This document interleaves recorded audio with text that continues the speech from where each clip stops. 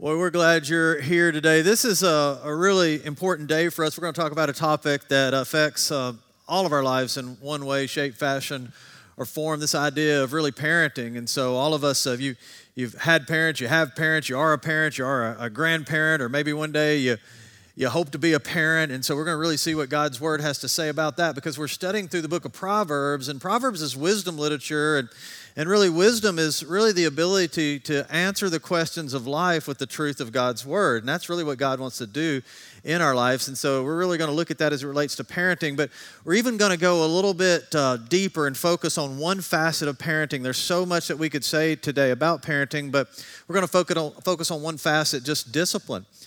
And so why this is important, even if you don't have kids today, I think you'll learn some things, because it's one of the things that God is doing in our life. He's disciplining us. If we're His children, He disciplines us because He loves us and wants to see us grow in our relationships. I think there's something for everybody here today, but certainly if you have children and small children, perhaps this could be super helpful. I wish that I would have heard these principles, and they aren't original with me. I wish I'd have heard these principles 25 years ago, and my boys wish I'd have heard these principles 25 years ago. I'll say that. And let me just go ahead and unapologetically say, this may seem a little bit more like a seminar than a sermon today, so I'm sorry about that, but there's a lot of information that we want to try to look at. And also, we have something that we're doing now every single Saturday morning. It's on our website. It's called Dad U. And we just have some information for dads on all kinds of different topics. And so you can go and take a listen to those or watch those, about 20 minutes each. You can catch one on your ride into work, and that might help you. I just want to make you aware of that. Sandra Stanley said this. It's a pretty interesting statement as it relates to parenting. She said, in parenting, the days are long, but the years are short. That's pretty true, isn't it? If you're a mom and dad, I mean, there are long days, but then you wake up one day and they're gone, and the years are pretty short. And it's really easy as a parent to be discouraged or disappointed and feel like, man, I just did not do this well.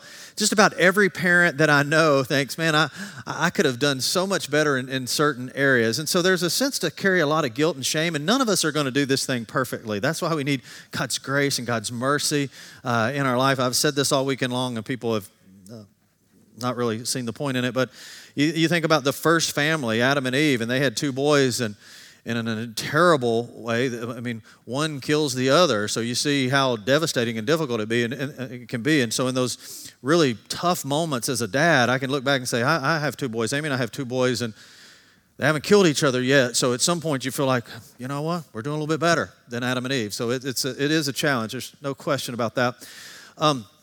One of the things I want to say really fast is, for a number of years, and it was for Amy and I some of the really greatest years in our life, we worked with middle school students, high school students, and college students, and so we just had a chance to just meet a lot of parents along the way, just a lot of parents, and we kind of found ourselves trying to study parents, because that was really before the internet in many ways, so you had to actually talk to people, and so we just wanted to meet good parents, have them over in our home, and kind of learn some stuff from them. So we have on our website, if you could go to, on our website for today's message, just click on sermon. If you're watching online, it's pretty easy for you to do that even right now.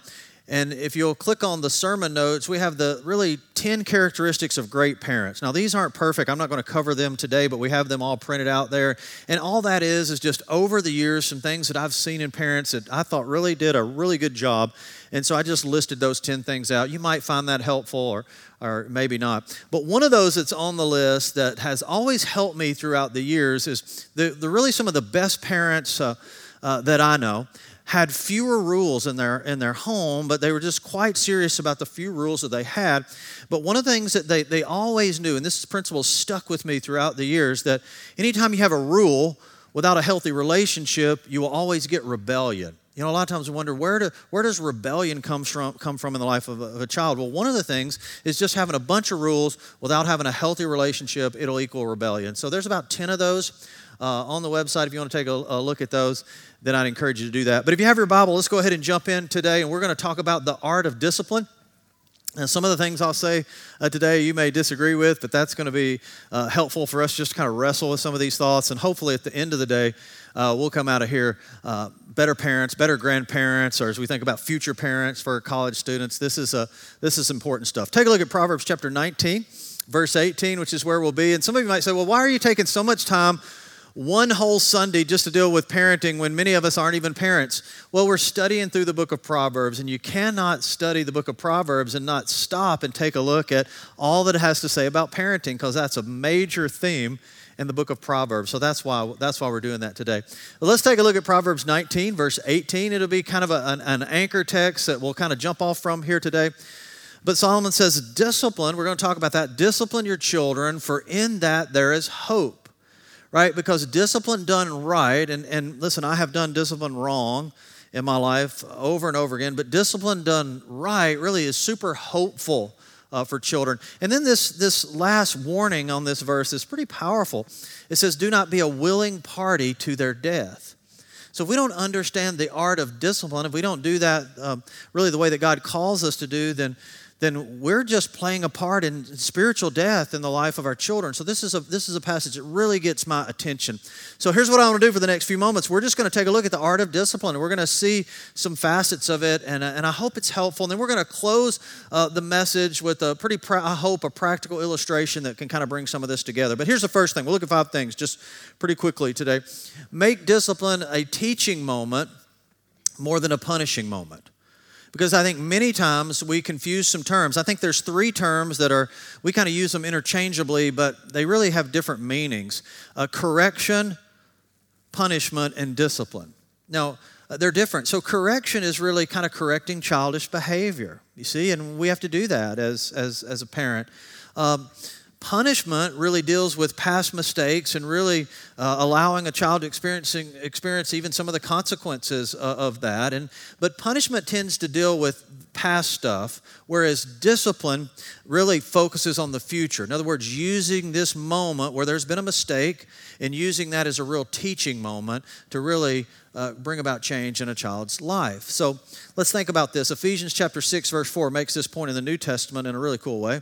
Fathers, do not exasperate your children. So what I have found as a parent, when I haven't done discipline the right way, it's led to exasperation with my children instead of really a growth opportunity. So fathers, don't exasperate your children. Instead, bring them up in the training and instruction of the Lord. I love this passage because really what it's saying, and this is so true, whenever there is a behavior that needs to be addressed, it is an incredible teaching and training moment. And that will be true in your relationship with the Lord, not just as a parent. Anytime really there's a mistake in our life and we step out of God's will, there is some real teaching that God wants to do, some discipline that God wants to do. It'll be some of the greatest lessons in your life. And so I think that's important as a parent. Whenever there's something that needs to be dealt with, here's the goal. Let's make this more of a teaching moment than a punishing moment.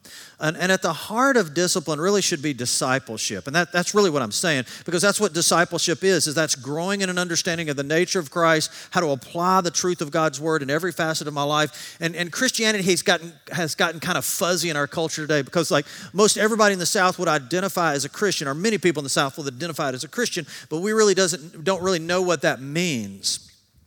Well, one of the things that it means, if we are a Christian or a follower of Christ, it means this, that we want to be a part of making disciples. That's really the last thing that Jesus says in this Great Commission, that we are to go and make disciples of all nations. And so parenting is this first and great opportunity to make disciples right there in your home. That's where real discipleship starts, right in your home.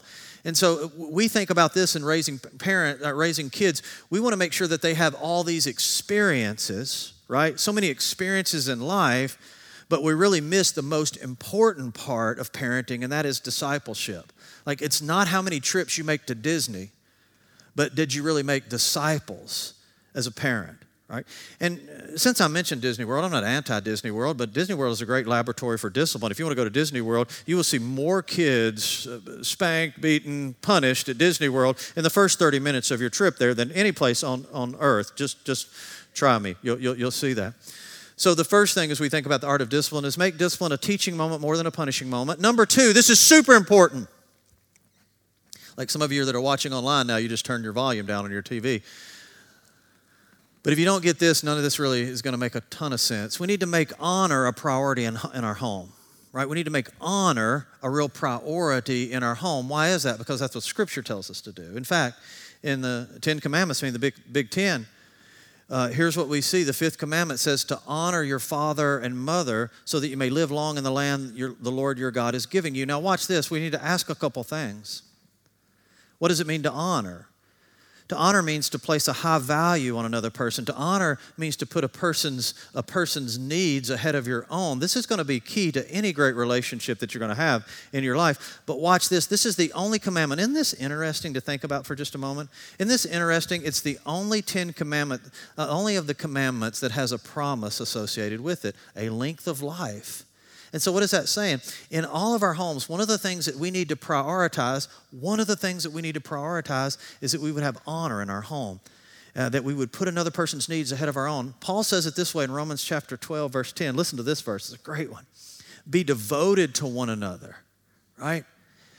In love, honor one another above yourself. That's really what it means to honor, to put another person's needs ahead of your own. And honor doesn't come naturally. Is that true for you? It isn't natural for us to put another person's needs ahead of our own. What comes natural to us is to put our needs first, right? Does that make sense? That's really a product of just our sin nature to think about ourselves first. But honor does just the opposite. Honor puts another person's needs ahead of yours. And now here's the thing. One of the keys. You can't just do this, right? You can do it for a little while, but it won't stick. I think when honor becomes a high value is this: when you really understand the essence of the gospel, and that's what Jesus has done for you when He stepped out of heaven and sacrificed His life and put your needs ahead of His own, and even went to a cross, and you realize that's what honor looks like. And so because Christ has honored us in that way, then we honor others, you see? We try to teach our boys this principle just to have an I'm third mindset. God first, others second, and really themselves third. Now, as it relates to marriage, let me just say this about marriage or any great relationship, but marriage specifically, if marriage is going to be good, a marriage needs to be a submission competition.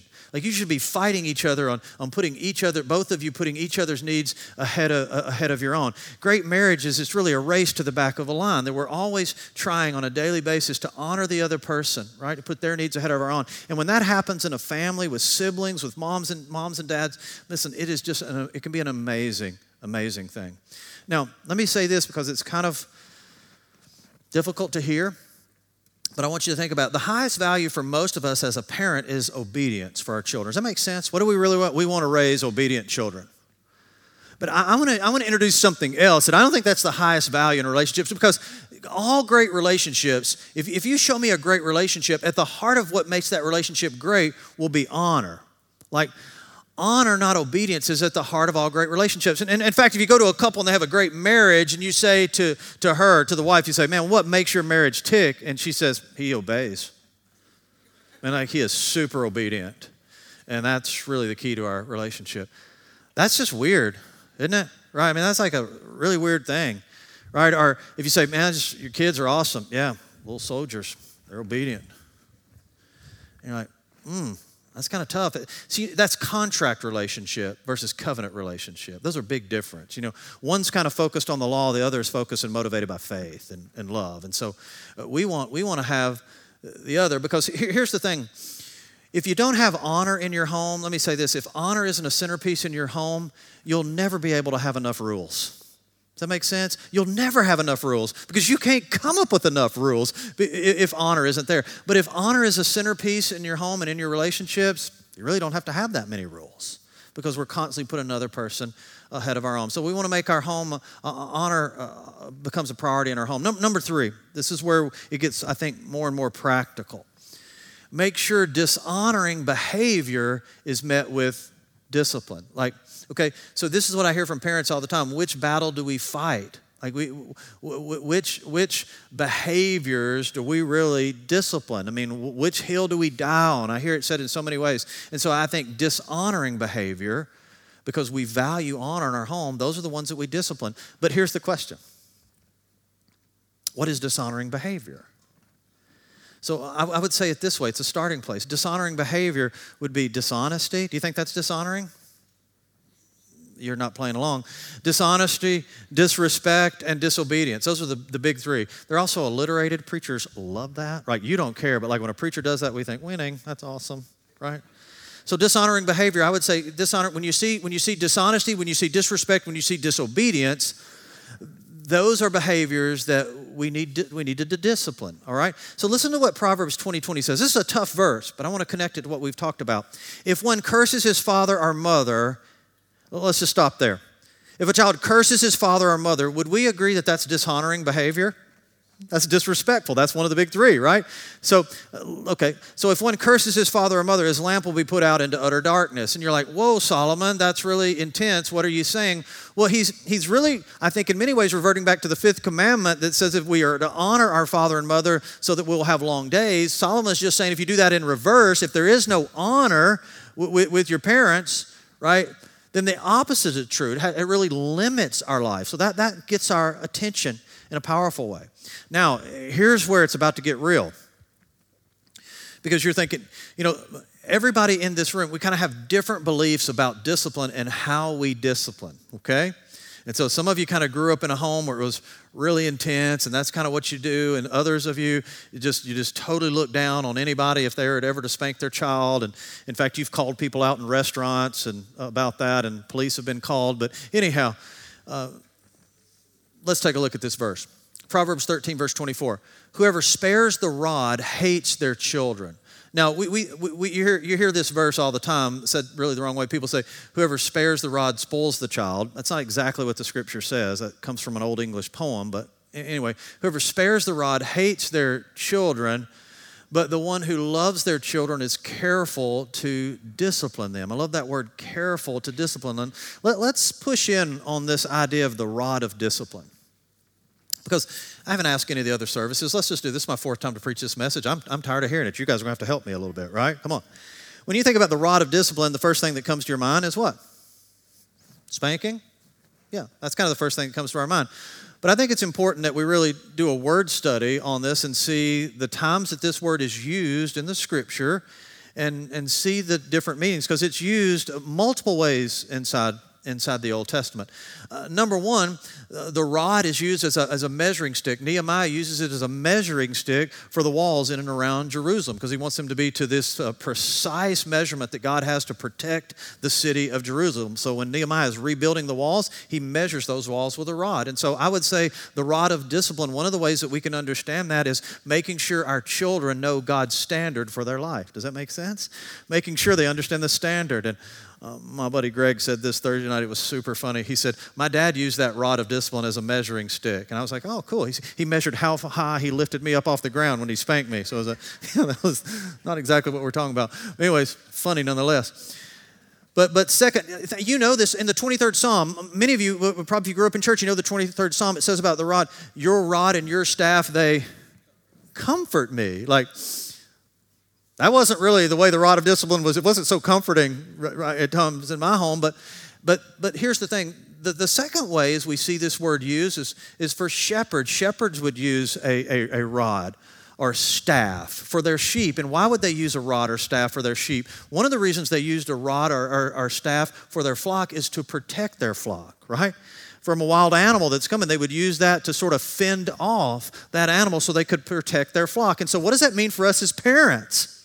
That the rod of discipline in many ways starts with us because we have to lay out the standard first, right? We can't ask our kids to live up to something that they don't even understand is there. Number two, the rod of discipline is really for us to really fend off things that don't need to be in our home. And can I just ask you this question because I just need some help. Are there some things that we allow into our home that really don't need to be in our home?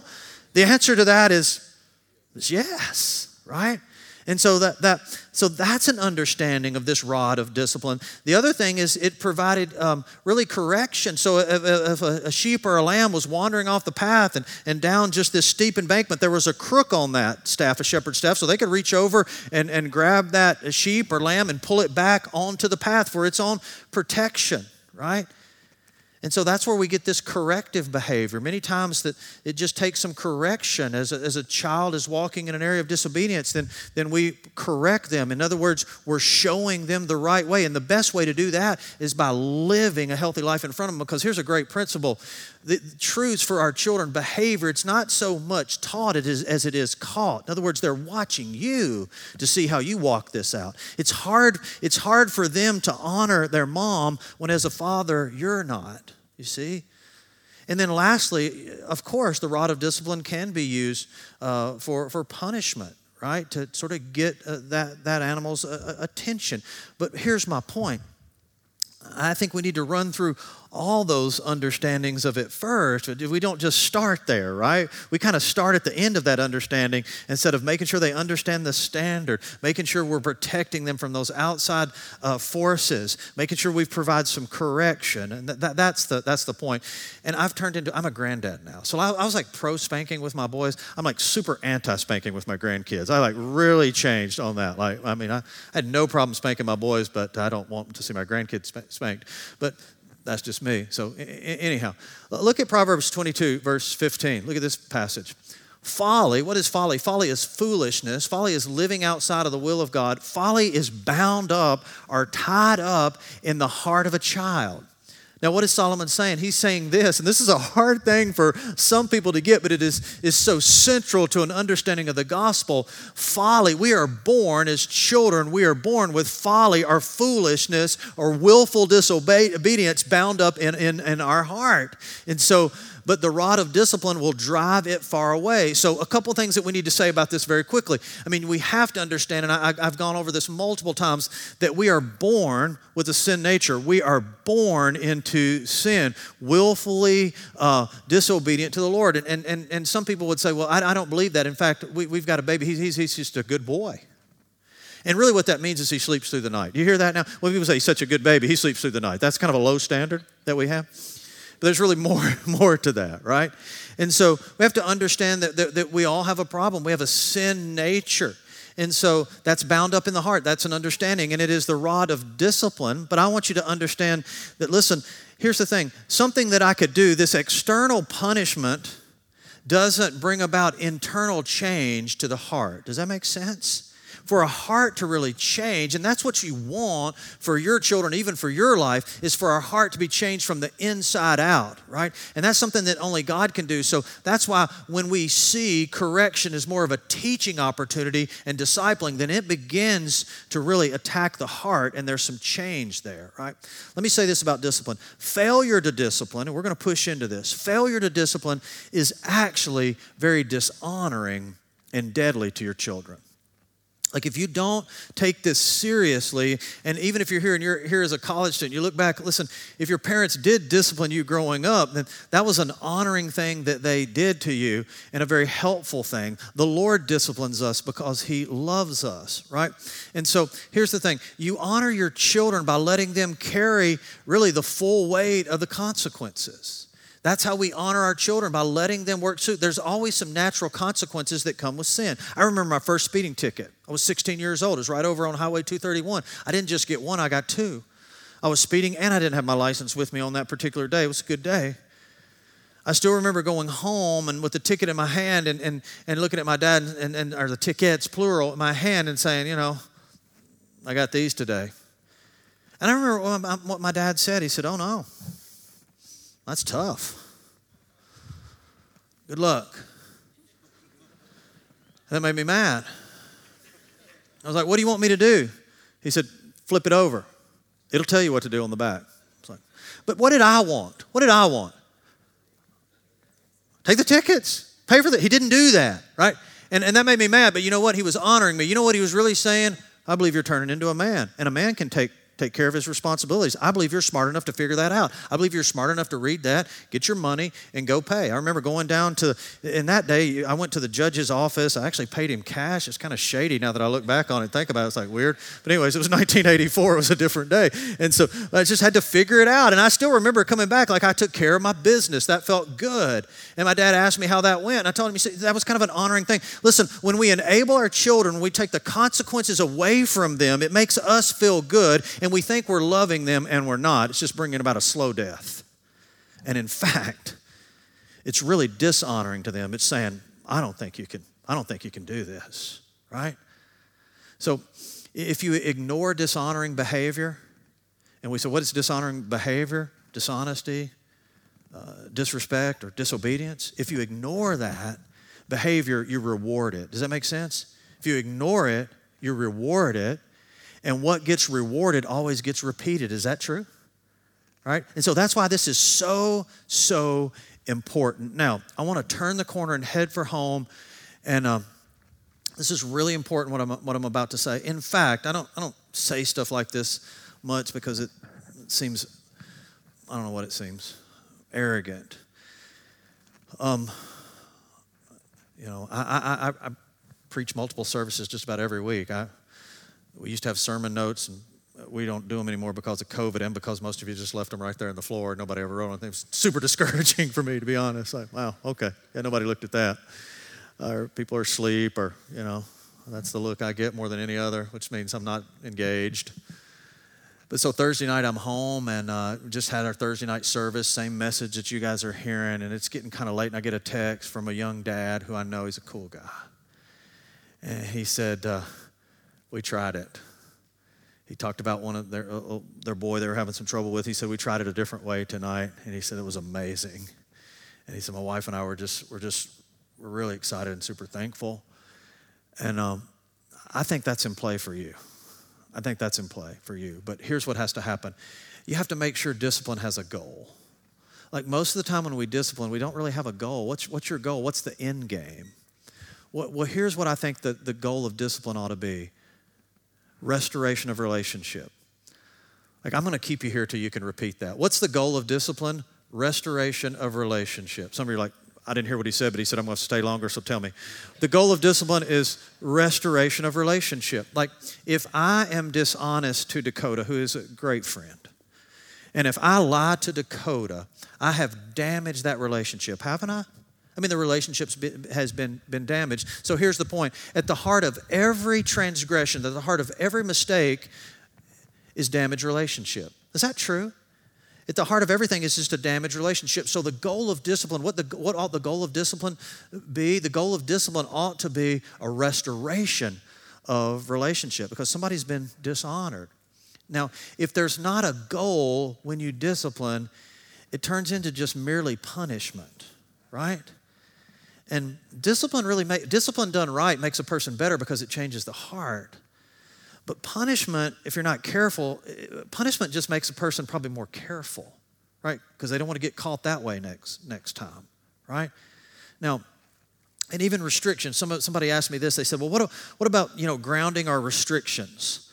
And are they helpful? Well, certainly there's a place for that. But I'll just, with one of our children, we took everything he had away from him. He didn't have anything else for us to take. It got down to just the paint on his walls. We're taking your wall paint right now. You're going to have it anymore. We're grounding you from that. So we didn't have anything else to take, right? So you get to a day you're like, I don't know what else to do. That doesn't necessarily change because it can be external. I'm not saying it doesn't factor in. But let's look at this. Let's see what discipline done right takes this. It takes a goal. And what is the goal? Relational restoration. Discipline done right takes a goal. And what is the goal? Relational restoration. Does that make sense? Because at the heart of every mistake is a damaged relationship. Number 2, it takes patience. Never discipline in anger. Have you heard people say that?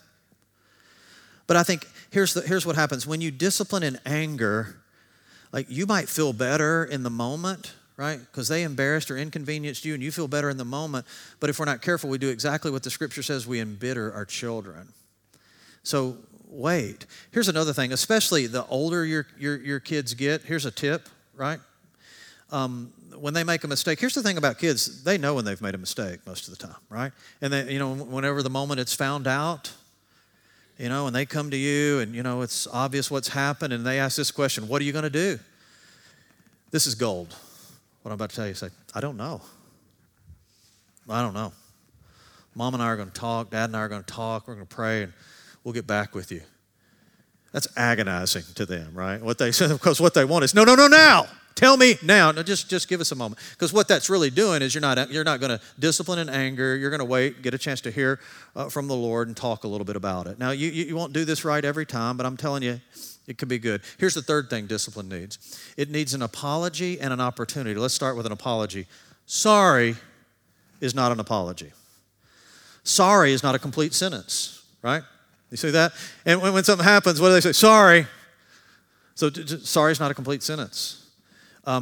It needs an apology needs a pronoun, right?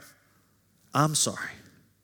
I'm sorry because this. And even in marriage counseling for years, I've seen this. In marriage counseling, so many couples don't know how to conflict because the guy will come in, so, they're at it and arguing, and so we're sitting there talking, and he'll say, I said sorry. I said I was sorry. She's still upset. I don't know what the deal is. Fix her. Yeah.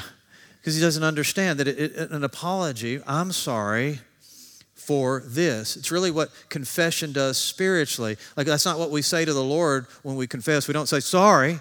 Confession means agreeing with God about a specific sin area in our life. And so it's an important thing.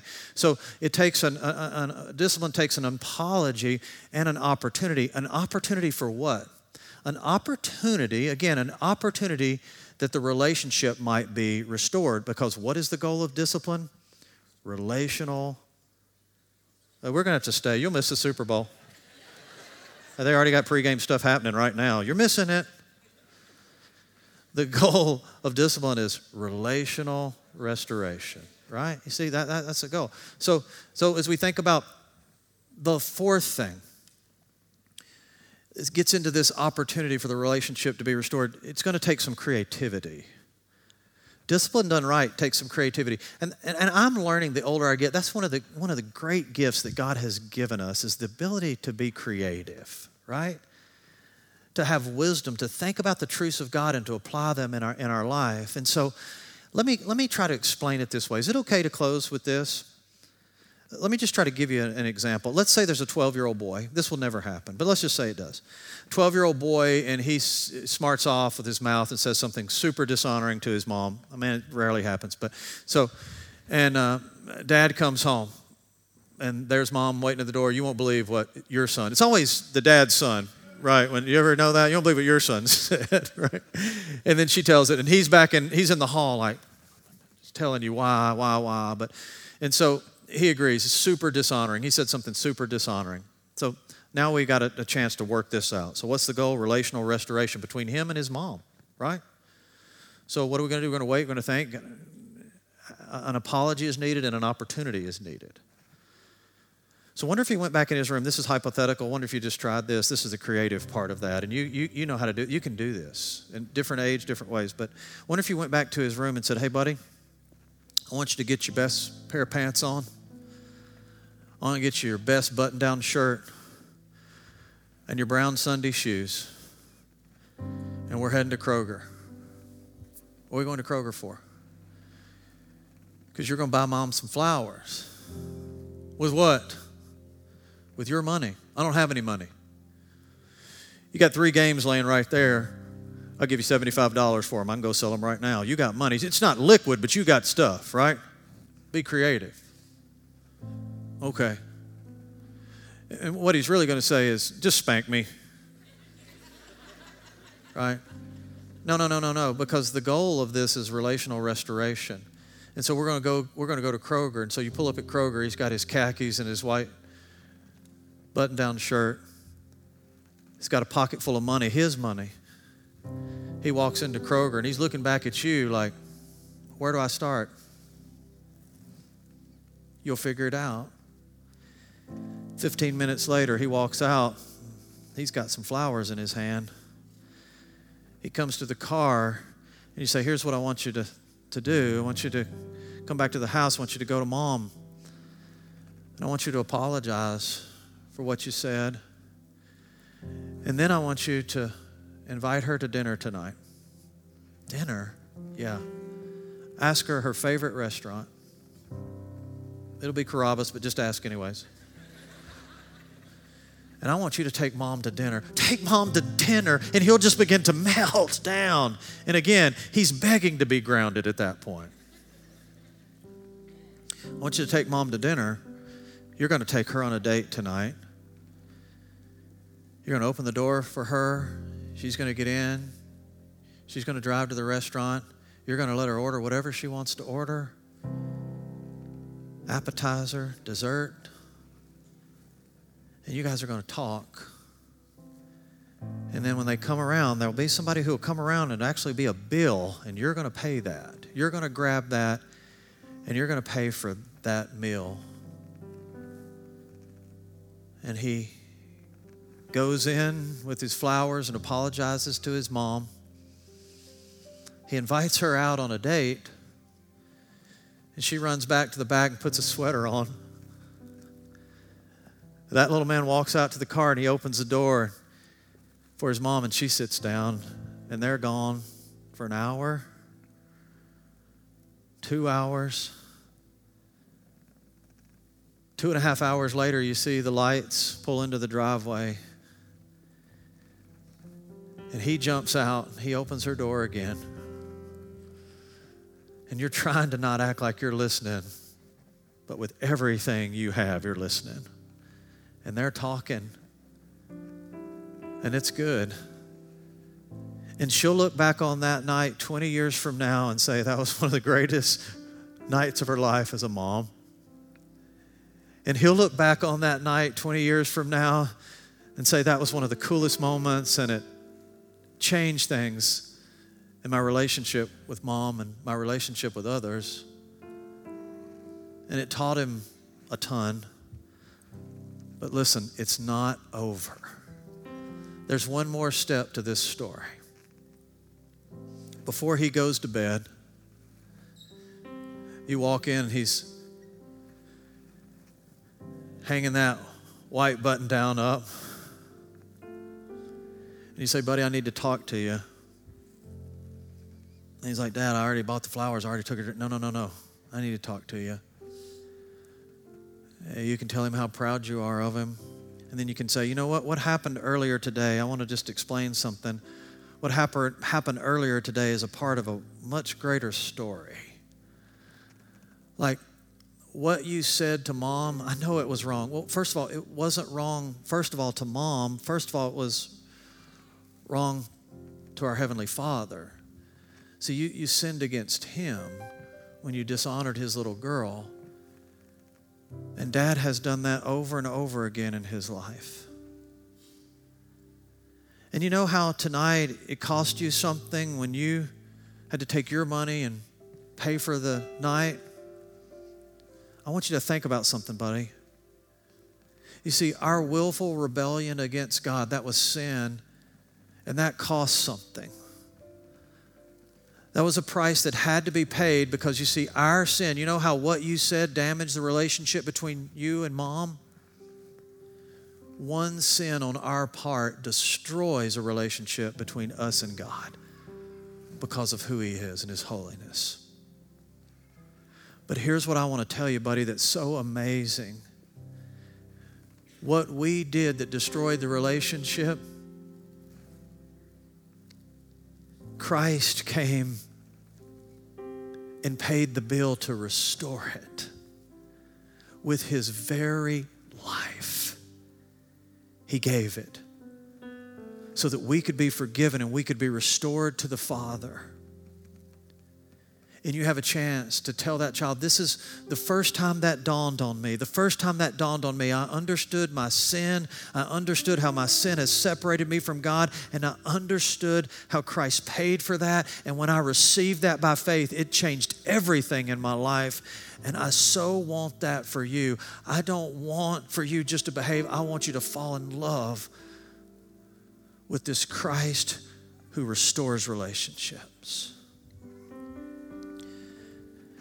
Could you get a glimpse of how that day done that way could be really different for forever? You see, because it's the power of a story of a restored relationship, and that's what we're about to do together as a family, because this is another family meeting. We're going to hold a meal in our hand, and it's a meal that tells a story of sacrifice, that someone picked up the tab. But the cost wasn't $50 at Carrabba's. It was the life of the sinless one who was given on behalf of the sinful one. And so as we hold these elements in our hand this afternoon, we are reminded of the power of restored relationship and the price of restored relationship. Father, thank you for this moment. Help us to not miss it. Either for the first time or for the first time in a long time, be transformed by the power of this story. In Jesus' name, amen.